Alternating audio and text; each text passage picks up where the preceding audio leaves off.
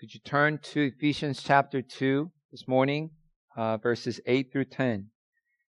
Ephesians chapter 2, verses 8 through 10.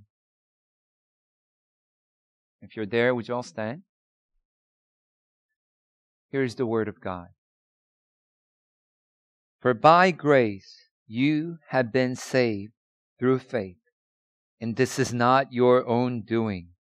It is the gift of God, not a result of works, so that no one may boast.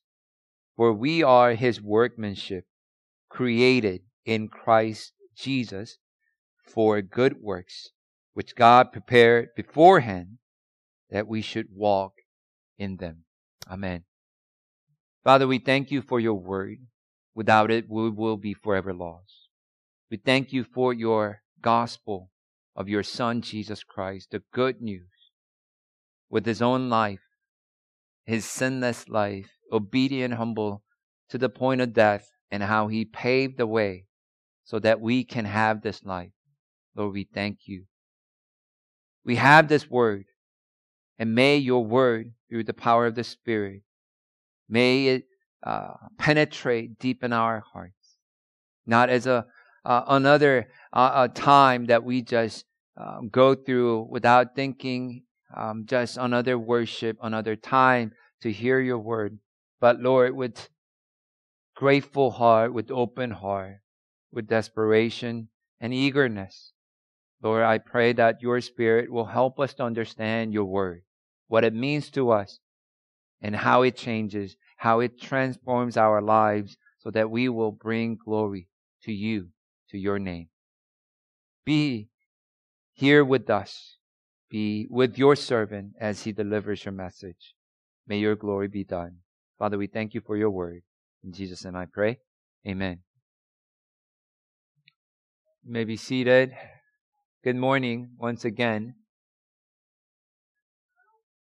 Now, when I was in seminary for my evangelism course, there was just like a lab for your science classes and whatnot. There was a lab. There was a practicum that we were assigned to do for our evangelism course. And that was something that we had to do. And particular assignment that we had was to go door to door. And we went to this church in a urban area, and we went through a training class with their evangelism pastor, and the church was really known for that, and that was Bedford, Texas. And we went through a training class just to help us in real situation, what might come up, and how to avoid or how to engage. And that later that evening, we went to a nearby apartment complex. And we went as groups of 2. And we began to knock on the door. Some didn't answer. I'm sure people were inside, but they didn't answer. They didn't open the door. And some opened the door, and some didn't want to talk to us. Now, some graciously, some of them actually had welcomed us into their home and willing to speak to us. Now, here is various ways for you to engage complete, total strangers. What can we pray for you? How is it going? Is anything that we could help you financially, emotionally, or just spiritually? And there are many other dialogue that you could do. But the heart of the matter, when you knock on the door, you don't have a whole lot of time and you want to get to the point. You want to get to the gospel. And one of the ways that you can get to the heart of the matter is this question that we are all familiar with. Why would God let you into His heaven? If you were to die and if you were to stand before the judge today, and if God asks you, why should I let you into my heaven, my home, my kingdom? What would you say, we ask? Now, we were prepared to hear some answers, some type of answer, and we're hoping for gospel. We're hoping that we will hear the right gospel, but we will also prayerfully hoping that we will have an opportunity. But the response that we received, my partner and I, was just To this day, that's unforgettable. Because some of the things that we heard repeatedly over and over was something within this nature. I've been a good person.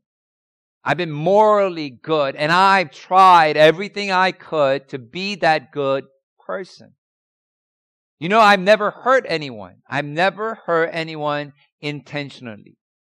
So therefore, God should let me into His home, His heaven. You know, I also heard from some churchgoers. Oh, I attend this church. I go to that church. I have a membership of that church. And some of them also said, I should be in heaven because I've been going to this church since I was young. As long as I can remember, I was part of that church, member of church, and baptized. And that was their reason. Some of them also said, you know, I helped out with church ministries time to time, with my money, with my time, with my effort. Therefore, I should be in heaven. One of the most shocking and memorable ones out of the Christians, self-claiming church goers and Christians, and I even heard, I wish I can make this up, but this lady said, my dad was a Sunday school director. Sunday school teacher, therefore I should be in heaven. My mom, by the way, also was a choir director. I think I should be in heaven for that. I've heard good gospel as well. Many Christians in America today believe that the way to be accepted by God into His kingdom is by trying to live a good life. But by whose definition? But by whose moral standard would that be? That good life. Now this morning as we share this ponder upon that question, what would you say if I ask you this morning, what would you say as you stand before God, the judge, the creator, the sovereign king? Why should He let you into His heaven? What would you answer? How would you answer? This answer, as simple as it is, it's such a probing question that gets to the heart of the matter. Because what you trust to receive eternal salvation, this eternal life, where you place your hope and trust of that eternal life matters. Because if you have placed your trust, your hope of eternal life in something, in someone else, and later you to stand before the judge and find out that that something, that someone will not get you into His house, what will you do? Because at that point of time, you're going to be doomed. Because there is no second chance. There is no do-over. Why should God let you into heaven? That's the heart of the matter, isn't it? About the gospel. Now this morning we're once again hearing the message of the gospel, message of salvation, the heart of the matter. Some of you might be thinking this morning, Pastor Jason, isn't that what we've been hearing for the past few weeks? Ever since we began our journey in Ephesians and even chapter 2. Is gospel again, huh? Yes, gospel again. And some of you might be thinking, yeah, it's important. Gospel is critical. It's basic, yet foundational. Maybe I don't need to hear it because I know it. But for the sake of other people who might need to hear it again and be reminded of, I will listen. I will sit through. But I know this is basic. Church, it is basic. Brothers and sisters, my friends, it is basic. It's even, I will say, elementary because it is foundational. And even you will say it's essential. The gospel is essential to everything that you are, everything that you do. It is involved and intricate, woven into your life. The gospel has to be.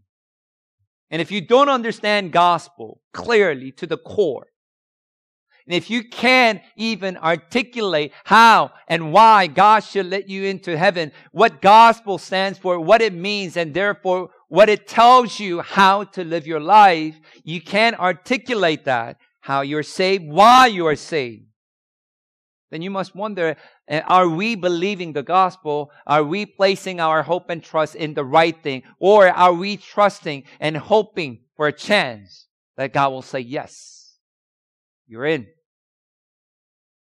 What is the gospel? John 3:16 might come to your mind as gospel, right? Well-known gospel verse. And if you are presenting the gospel, when you are knocking on the door, when you're speaking to someone, the easiest, the most straightforward gospel presentation verse that you can tailor your presentation would be John 3:16. God so loved the world, He gave His one and only Son. Whoever believes in Him shall not perish, but have eternal life. Gospel. As much as John 3:16 is critical, essential, important to gospel presentation, I even urge you to look at Ephesians 2:8 through 10 in the same lens, in the same level of importance, because it's that important. Ephesians 2:8 through 10, for by grace you have been saved through faith. And this is not your own doing. It is the gift of God, not a result of works, so that no one may boast. For we are His workmanship, created in Christ Jesus for good works, which God prepared beforehand that we should walk in them. Church, this passage, 3 verses we have here, addresses the fundamental truth of the gospel. The essential truth of the gospel, how we are saved and why we're saved. So, in my opinion, John 3:16, great. But this is even more comprehensive. How you're saved and now why is also included in this passage. Now, as we study together up to this point, we look at chapter 2, verses 1 through 3, where you look at Paul enlightening Ephesians about God's spiritual diagnosis of the people of this world. What was diagnosis in first 3 verses of chapter 2? Simply, we're dead in our trespasses and sin. Why were we dead? Because we were following the ways of this world.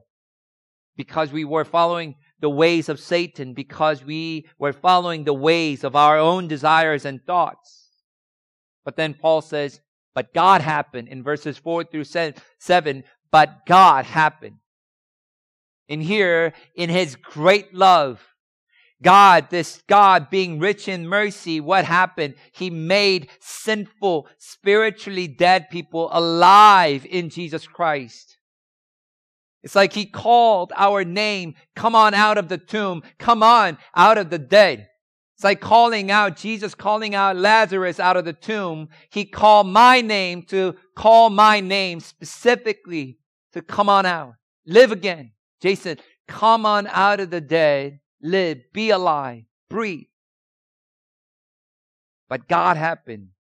He made us alive by giving us this new life.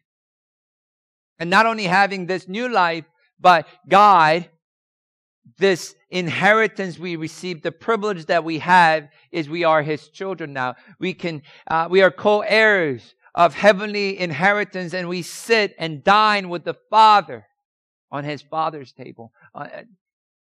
It's what happened to us. But how? Today's passage is about how. How we are saved. And why. In this passage, according to Paul, simply if we summarize it, salvation is by grace, through faith, for good works. Salvation, church, we're saved, we're justified by His grace alone, through faith alone, in Christ alone, for good works. And we're going to look at this fundamental truth of the gospel, and we're going to break this down. First portion we're going to look at is salvation is by God's grace alone. Now, what is grace? Grace is God's unmerited favor, right? Unmerited favor.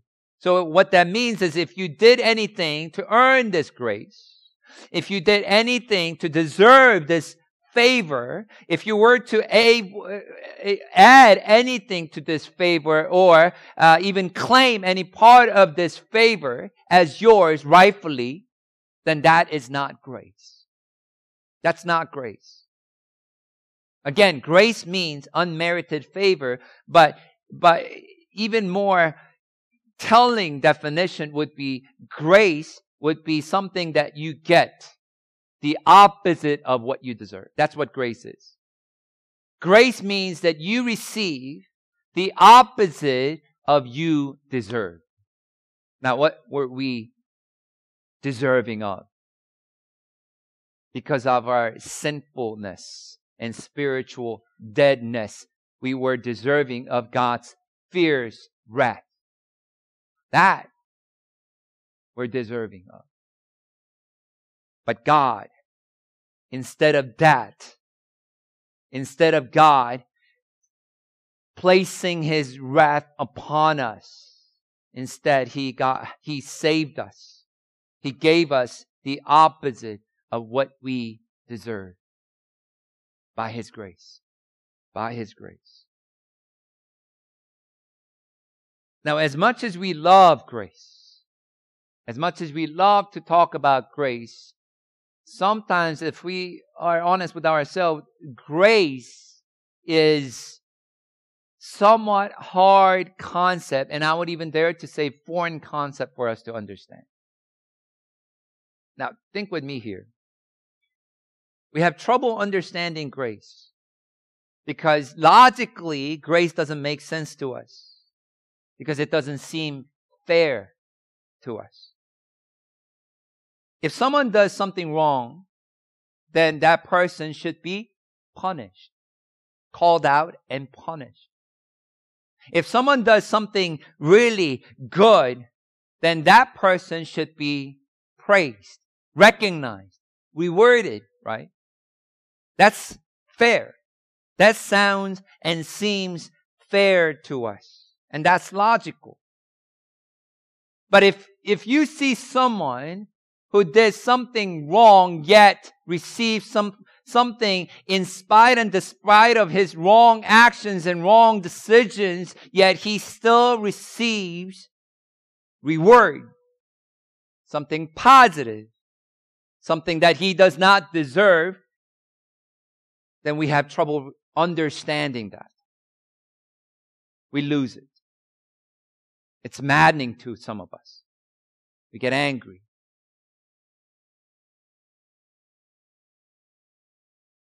But that's exactly what happened to us. It's maddening. It's maddening. We don't deserve Jesus Christ. We don't deserve God's grace. We all have sinned against God, and we all deserve to receive that fierce wrath and destined to be in hell for all eternity. Yet Jesus paid it all. The penalty for our sin on the cross for all who trust in Him. The heart of the matter here, the gospel. And folks, this is the way. Those of you understand the Mandalorian reference with smile, a few of you. But this is the way, really. This is the only way to salvation. There is no other way.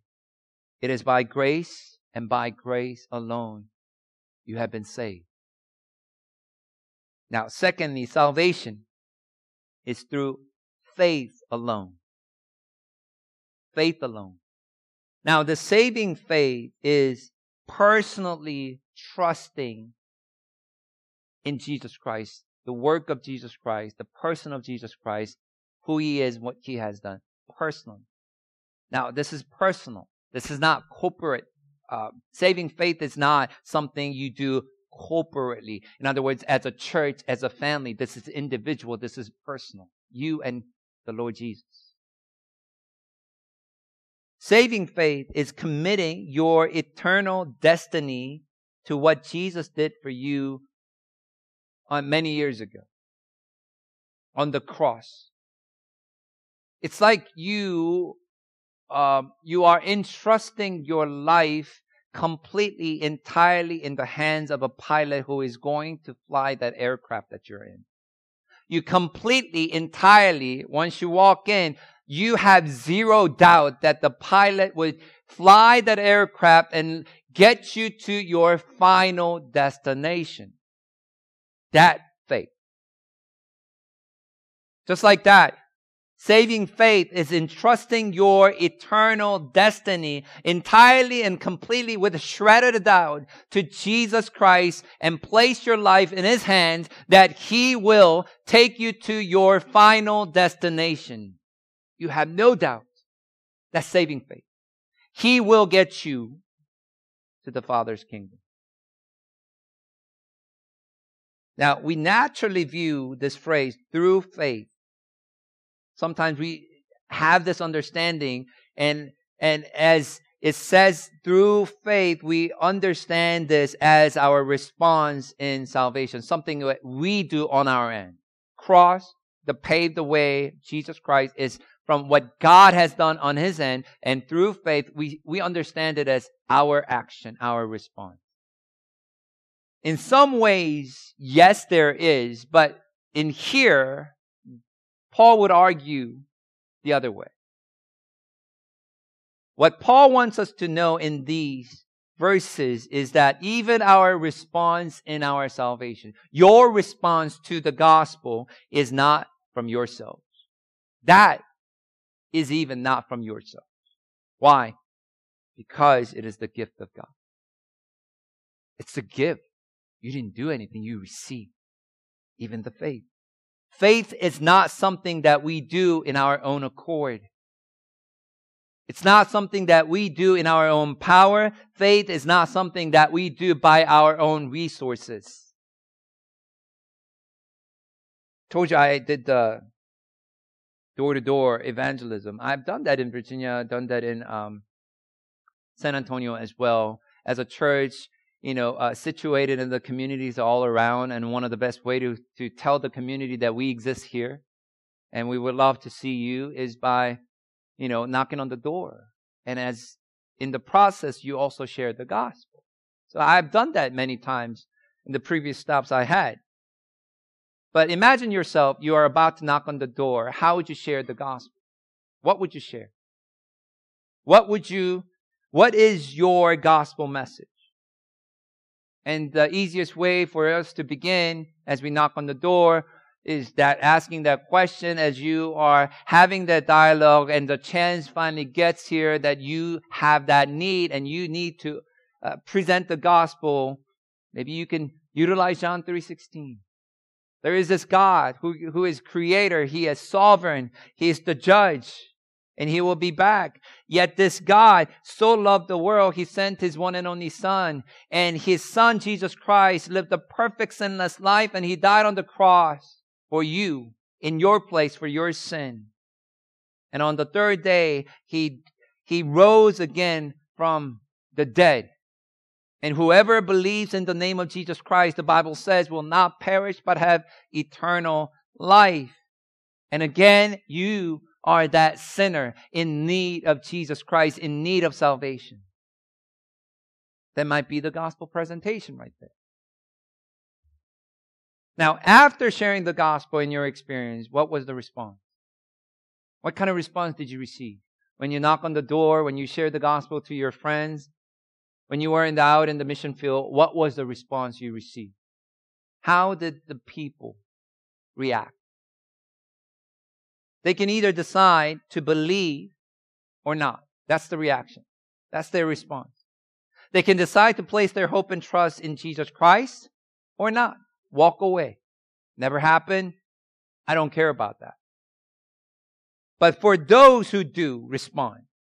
And when that happens, when that faith, when that profession occurs, when they decide to follow Jesus, believe and trust in Jesus, at that moment, if it appears to be that was his own understanding, that person's own logic, and cause that salvation to take place in that person's life, responds on his part because we present it.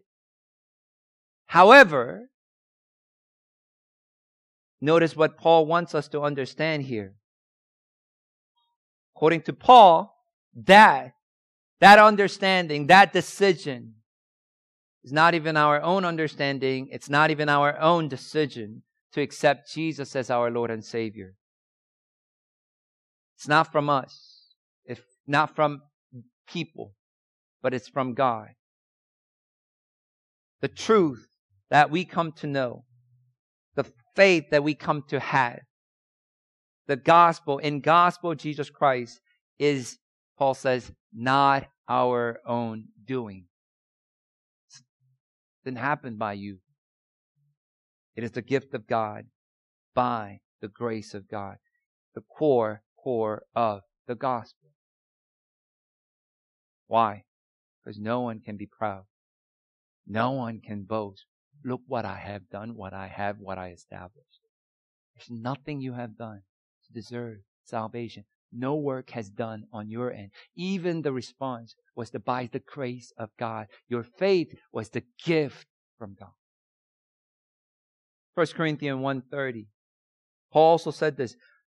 But by His doing, who's doing? God's doing, the Father's doing, you are in Christ Jesus, who became to us wisdom from God and righteousness, sanctification, and redemption. By whose doing are we in Jesus Christ? God's doing. We're in Jesus Christ. You didn't place yourself in Jesus Christ. By God, you are placed in Jesus Christ.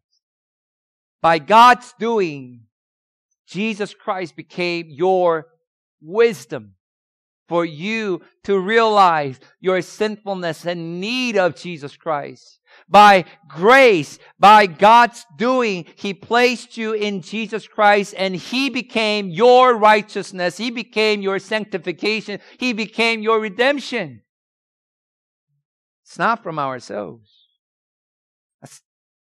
Please don't make that mistake. It's not from ourselves. It's all by God's doing. That's what it means. By grace through faith. It's the gift of God. When I was in Texas, I was overseeing and organizing a statewide youth retreat for Korean Americans in Texas. That was our third year. And then we had a conflict in our scheduling with the usual retreat center that we go to. So we were scrambling. And by we means Pastor Charles and I. So we were scrambling to look at the central location where we can have this statewide youth retreat. And it happens to be the Jewish encampment that was available. So we went. We looked at it. And I still remember the name of that place. Camp Young Judea. Nice facility. Great meeting place. Space was spacious enough for 400 people we had. The cabins were great. Covered basketball courts. 2 full courts. Pools and outdoor activity. Amphitheater, natural one. It was super nice. The price was even better. So, after tour, we sat down, we signed the contract, and at that point in time, we were not informed. Informed about what? Informed about their very, very, very strict dietary rules. So the day came, and, they came, and then we moved in. We checked in, we're checking in 300, 400 people, and we were moving our stuff into the facility. And as we were in the process, I spotted the camp director just walking around in our main place. In the back of the room, we had all the snacks and things. And he was particularly taking a long time to look around that area. And he came to us. And he informed us that some of those items that we brought and placed inside the building needs to go. And I was like, what do you mean? Well, you can't eat them inside the building. You can't store them inside the building. Why? What's wrong with that? It's not kosher. You know, did you know there's a back of some of the items that come in snacks? It actually tells you whether or not it's kosher. And if it doesn't specify, it's not. And we even had Korean cup noodles there stacked. Not kosher. So therefore, not only we can't eat them inside the building, you know, cookies and chips and bread and peanut butter, jelly and cup noodles, we can't even eat them inside the building, but also can't store them in the building. So we had to take them out. There are a few items that literally said there is a kosher mark in there. So we kept some of those indoor. But we're talking about 95, 98 degree outside.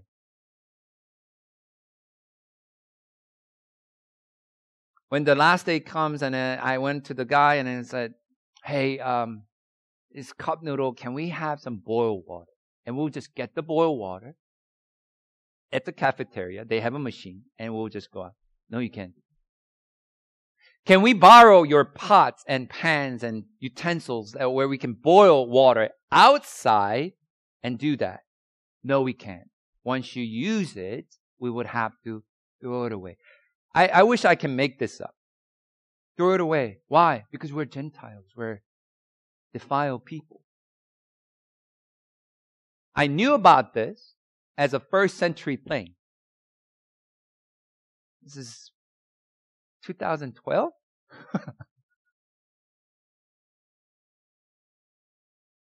You see, for these people, salvation is not by grace through faith. No. For these people, salvation has nothing to do with the finished work of Jesus Christ on the cross. It has nothing to do with that.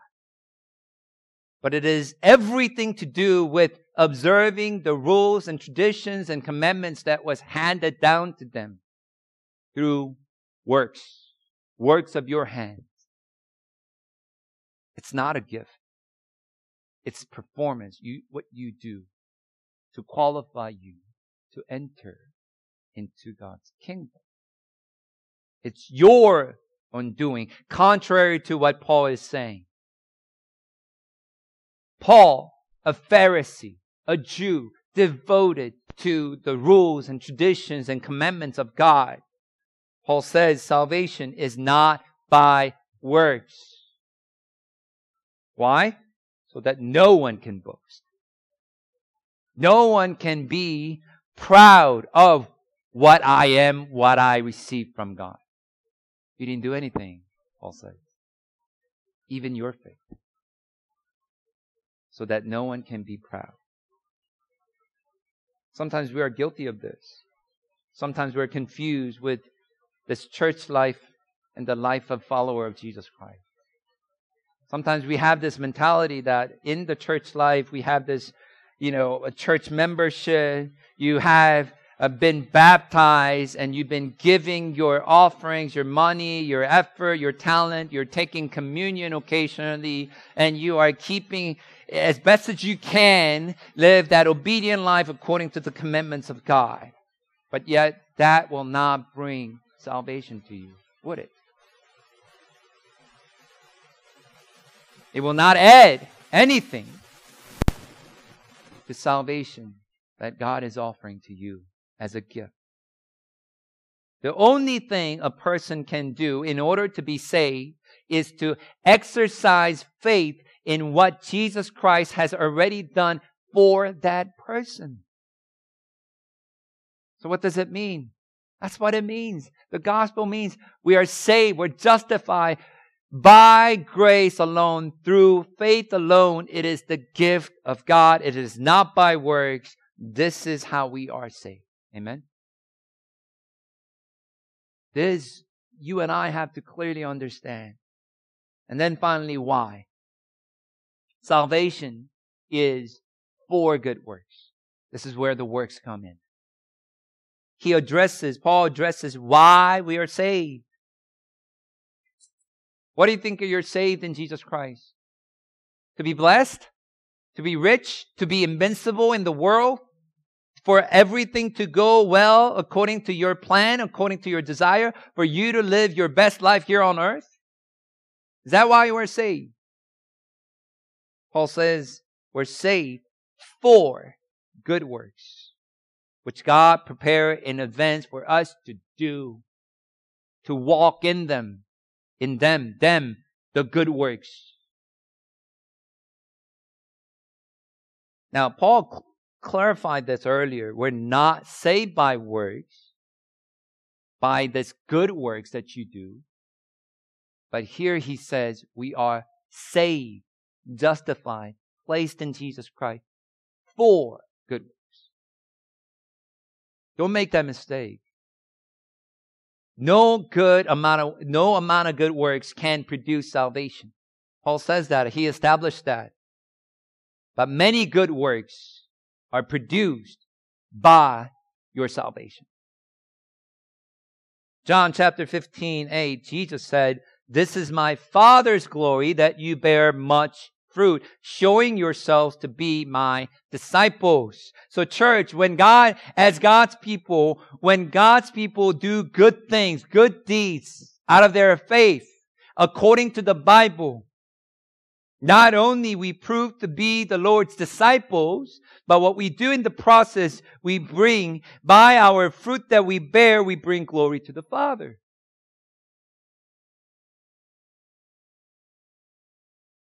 By God's grace alone, through faith alone, Paul says we became God's workmanship.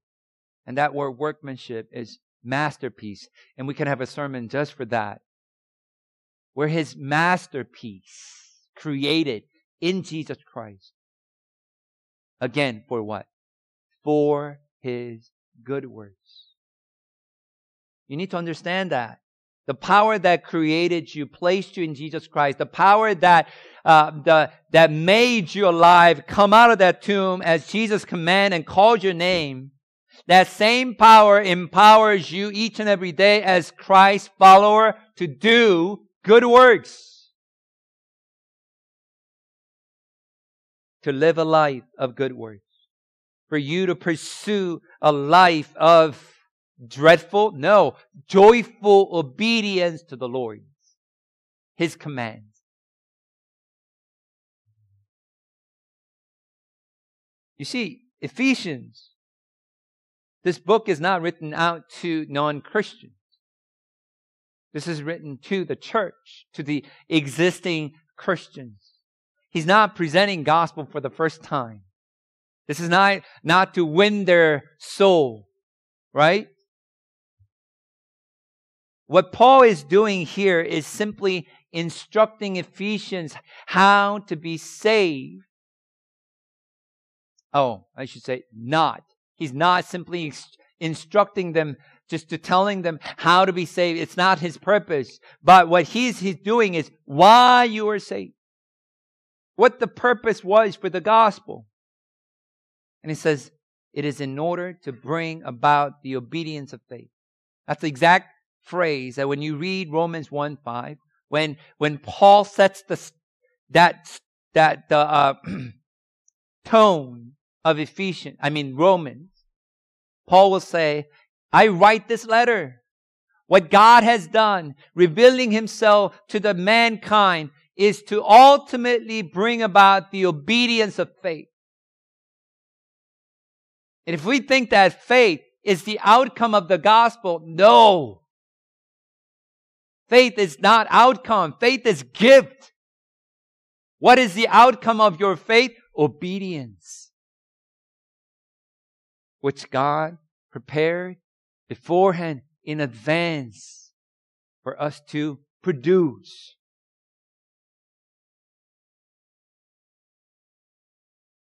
My friends, obedience, however weak may be, however short-living it may be, how feeble it may look, that obedience is evidence of your love for Christ. Amen? That obedience, how tiny that might be, it's your love for Christ. That's the evidence. And out of your love for the Lord, good works that you do are that perfect complement to the gospel that saved all of us. And our good works are the result of God's transforming work in our hearts and our lives. And this is the way. The gospel and gospel people, the gospel community, as we go through that book, Rediscovering Church, we are gospel community living for the gospel. And that gospel tells the gospel community, gospel-driven people, you are for this work, good works that He desires beforehand. This is the way for Christians. Church, you are saved, again, by grace alone, through faith alone, in Jesus Christ alone, not by works of our hand, but rather we're justified, we're saved in Christ for the good works. Because the faith that saves is never alone. Read James. Saving faith you have in your heart is never alone. It is accompanied by obedient deeds and actions, the response. The fruit of our salvation is there to see. And that must be our response, true, genuine response to the gospel. This is why we need to hear the gospel again and again and often as we can. It is essential, it is basic, it is elementary. I tell you, I recognize it. Do you know what happened to you according to the gospel? Where you were, what God did for that moment for you, how you're saved? Then you also need to go further. You can't just stop there. Oh, I know where I was and what God did and what I'm for, what I'm entitled to, but what I'm saved for, created in Jesus Christ for. Then we understand the true response that we could make to the gospel. Folks, there's an old hymn, right? Trust and obey. Trust and obey, there is no other way. I think I'm butchering the song. It's old song. It's old song, but there is truth to it. What can we do? If you, by God's grace and through His gift of faith, you recognize, you understand the gospel, what's our response? You trust and obey. You trust and obey God. There is no other way. There is no other way. For you to be blessed in Jesus Christ. For you to be happy in Jesus Christ. There is no other way but to trust and obey Him. Amen? That is the gospel. That is the gospel. That is the way for Christians. Let's pray. Lord God, we thank You for the gospel message. Thank You for Your reminder. Thank You for the passage for past 3 weeks. That what we learned and what we realized. Where we were. What kind of desperate condition we were in. And God, in Your amazing love and grace and You being rich in mercy, what You have done through Jesus Christ. By Your grace, we have been saved. And through faith, as we entrust completely, entirely our lives, our eternity in the hands of Jesus Christ, that faith that we have in the Lord, on His finished, complete work on the cross, we're justified. And as we find ourselves in Jesus Christ, and as that's our profession of faith, We do not exist. We are not living outside of Jesus Christ. If that is who we are, we cannot just be satisfied there in the gospel, but we understand what we are saved for. Why? To bring about the obedience of our faith. To do good works that bring glory to the Father. That must be our true, genuine response to the work, to the gospel of Jesus Christ. So we recognize your handiwork in our lives. We recognize in the past how you met us, helped us to recognize our sinfulness, utter depravity. And we recognize and profess our need of Jesus Christ, the finished work. And we threw ourselves in the arms of God, covered in the blood of Jesus Christ, saved, renewed, restored and redeemed, forgiven. As Paul encouraged, declared to the Ephesians, now it is to bring the obedience of faith. It is to bear spiritual fruit. It is for us to demonstrate our love, not as works to earn grace, but to demonstrate in true, humble, obedient response to what Jesus Christ has done, who He is to us. We recognize there is no other way but to trust and obey the Lord Jesus. There is no other happiness and joy exists out in the world outside of Jesus Christ. There is no joy, no peace, no blessedness without our Lord Jesus. So we trust. So we obey. So Lord, help us all. Help us to live for the gospel, by the gospel. And let us truly be the gospel community that you called us to be. Father, we thank you for the message. And may it work in our hearts throughout this upcoming week. And I pray as we leave this place, going back to our home, to our workplace, our school, Lord, may you go with us and go before us. Let the gospel truly bear much fruit in our hearts and demonstrate it for the glory of the Father. We thank you. Pray all this in Jesus' name. Amen.